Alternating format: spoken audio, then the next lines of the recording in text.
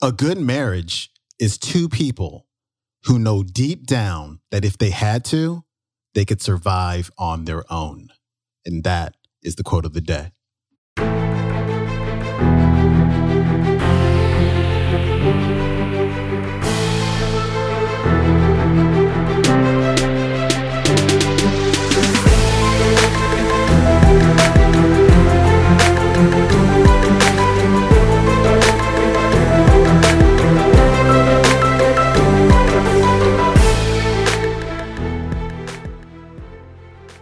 Welcome back to the Quote of the Day Show. I'm your host, Sean Croxton of SeanCroxton.com. Happy Wednesday to you. We're talking about relationships today with speaker Connie Podesta of ConniePodesta.com. This one is about why we attract our complete opposites in relationships. There's some really funny lines in here, but they're all so true. I hope you dig it. I will see you on the other side. Here's Connie. And then you have in almost every relationship one person who's high energy. They jump out of bed in the morning, they're raring to go. They've got everything organized, everything planned. If you go on vacation, they have an itinerary typed in triplicate sent to every single family member. And who does this unbelievably dynamic person almost always marry?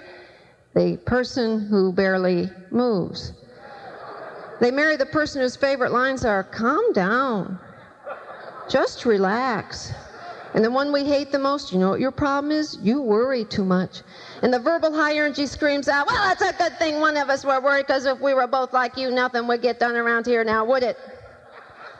And we also have in almost every relationship one person that loves to spend. Oh, they love to spend. They have so much fun. Their motto is, "Let's spend it. We could be dead tomorrow."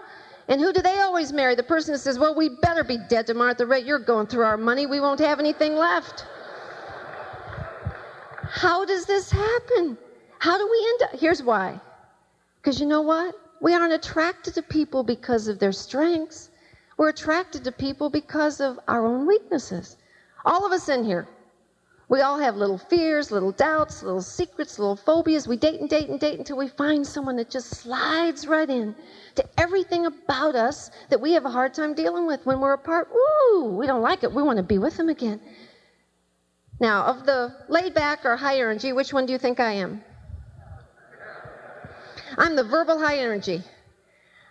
My third week in college, first semester, I already had mono. I was already anemic. I had not slept yet. I had joined every club, speech and debate, traveled, doing it all. I'm walking out of the infirmary, and I see him sitting there, doing nothing. And it turned me on.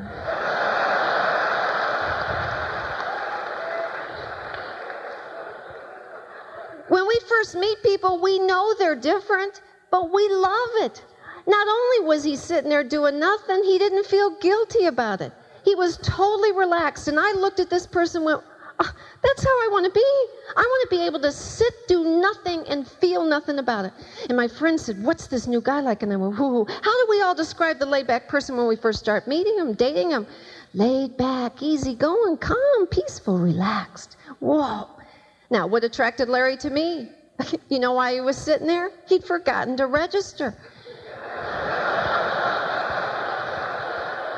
And you know what else? He didn't care. I took over. I got him registered. I got him signed up. I got tickets to the Four Tops concert. We, verbal high energies, allow you laid-back people to be more laid-back than you thought humanly possible to be. And people would say, "What's your new girlfriend like?" How do we describe the high energy when we first meet them? Dynamic, energetic, passionate, successful, intelligent. Now, does this sound like a match made in heaven? The sweet, sensitive, laid-back, easygoing person marries the dynamic, intelligent, hyperactive, and enthusiastic person. Now, there's 3 basic stages of any relationship. The first is called illusion. It is when we know this person is different, we respect their differences, and we strive to incorporate their differences into our life. It lasts about 2 to 3 years. Somewhere in the 3rd to 4th year of marriage, the verbal high energy takes over. How many of you in here, if you had to choose, would say you're more the verbal high energy? How many of you remember the first day you lost it, became a screaming, loony person right in your own home?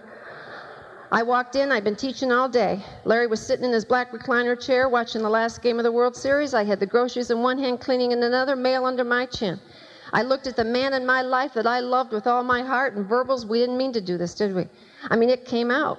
I don't know where it came from. We look at our laid-back, easygoing, sweet people, and all of a sudden we look at them and say, "Get up!" Now, laid-back goes, "What?"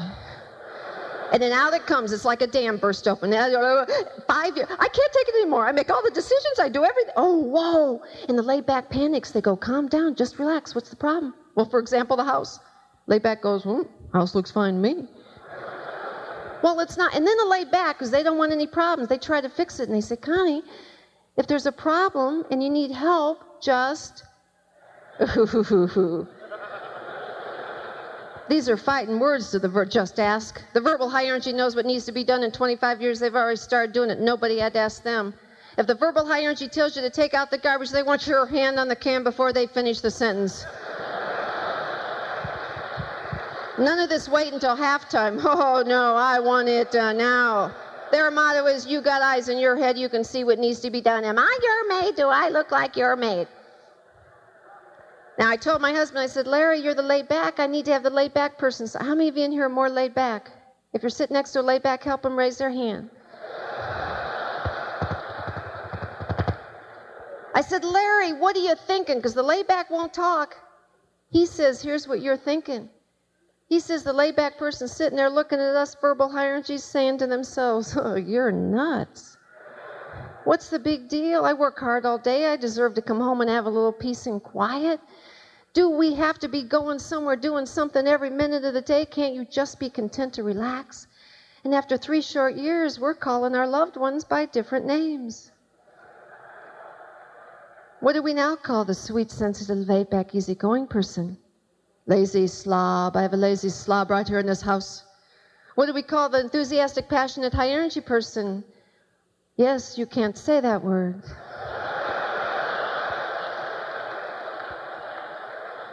We'll just refer to it as the hyperactive witch.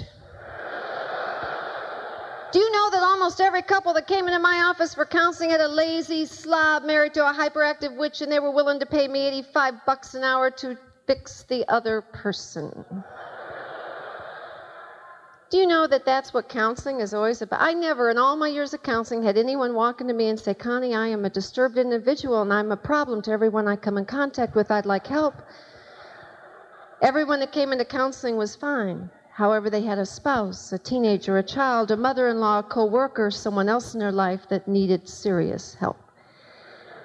People have asked me to define a good marriage. I think a good marriage is 2 people totally comfortable living alone. Now, you all laugh, but I want you to think about this. A good marriage is 2 people who know deep down, they know that if they had to, they could survive on their own. 2 people that know that it is impossible to make another person happy. That's that person's job. 2 people that know that it's impossible for anyone else to make us happy. That's our job. 2 people that know that each of us has the God-given right to achieve our destiny, even if the other person doesn't enjoy it, understand it, or want to do it with us. 2 people that know that they could live alone, who choose instead, day after day, to live side by side. My husband and I have been married 29 years.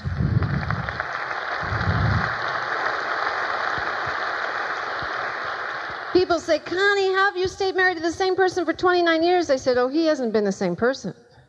This has been 4, 5, 6 different men, right? Different personalities that you had to put up with."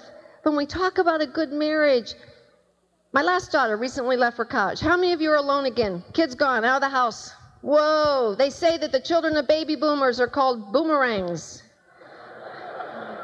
We're not afraid that they'll leave. Our biggest fear is they will come back. When my last daughter left, it was kind of exciting. We could go where we want, do what we wanted, but a couple of weeks later, we're sitting at the kitchen table, and Larry looked at me and he says, "Connie, you seem kind of sad." And I said, "Well, yeah, I guess I kind of am." I mean, for 25 years, our daughters needed us. They needed our time, our love, our attention, our car, and our money. And now all of a sudden, they're grown-up ladies. They don't need us. And my husband, who's very independent, said something that blew me away. He said, Connie, you know what? That's kind of how I feel about you. He said, in the last 2 or 3 years, I've seen you get more and more successful. You have a book, travel around the country, you make good money. He said, I'm not so sure that you need me. Now, I'm a good wife. I knew that this is one of these times where my answer was really important.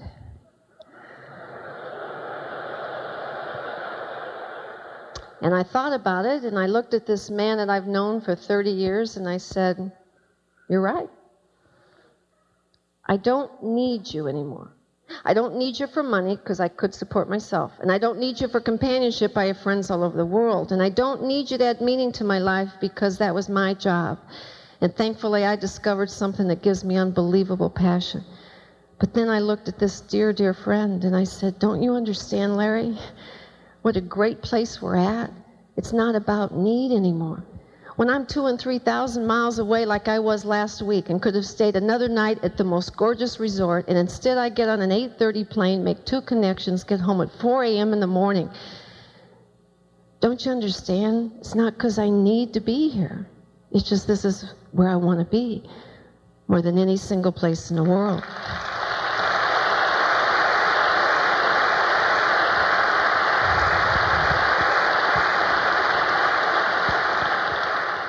Good relationships are not based on need. If you need to be with someone because you're afraid that you could not survive on your own, if you need a job because you're afraid that you could not get work elsewhere, if you need someone or something, there will always be some form of abuse, verbal, physical, sexual, mental, spiritual, because your fear of being without is so great that you'll put up with anything rather than be alone. All right, that was Connie Podesta. Her website is ConniePodesta.com. That clip comes from the audio program Secrets of Super Achievers, available for instant MP3 download on the Nightingale Conant website at nightingale.com. You can also find it on the Nightingale Conant Insiders app. If you missed last Friday's email, there was a link in there with a free month for the Insiders app. If you missed that, go to my website, SeanCroxton.com, look up episode number 39, which will be this episode, and I'll leave the link in there so you get a free month. And after that, it's $19 a month for the Nightingale Conant app. There's like 400 different talks and programs in there, so you can listen to them whenever you want. It's pretty darn awesome. I will see you tomorrow with another quote of the day. If you get a chance, please leave a rating and review over on iTunes. I really, really, really, really appreciate it. And I will see you next time. Peace. Thanks.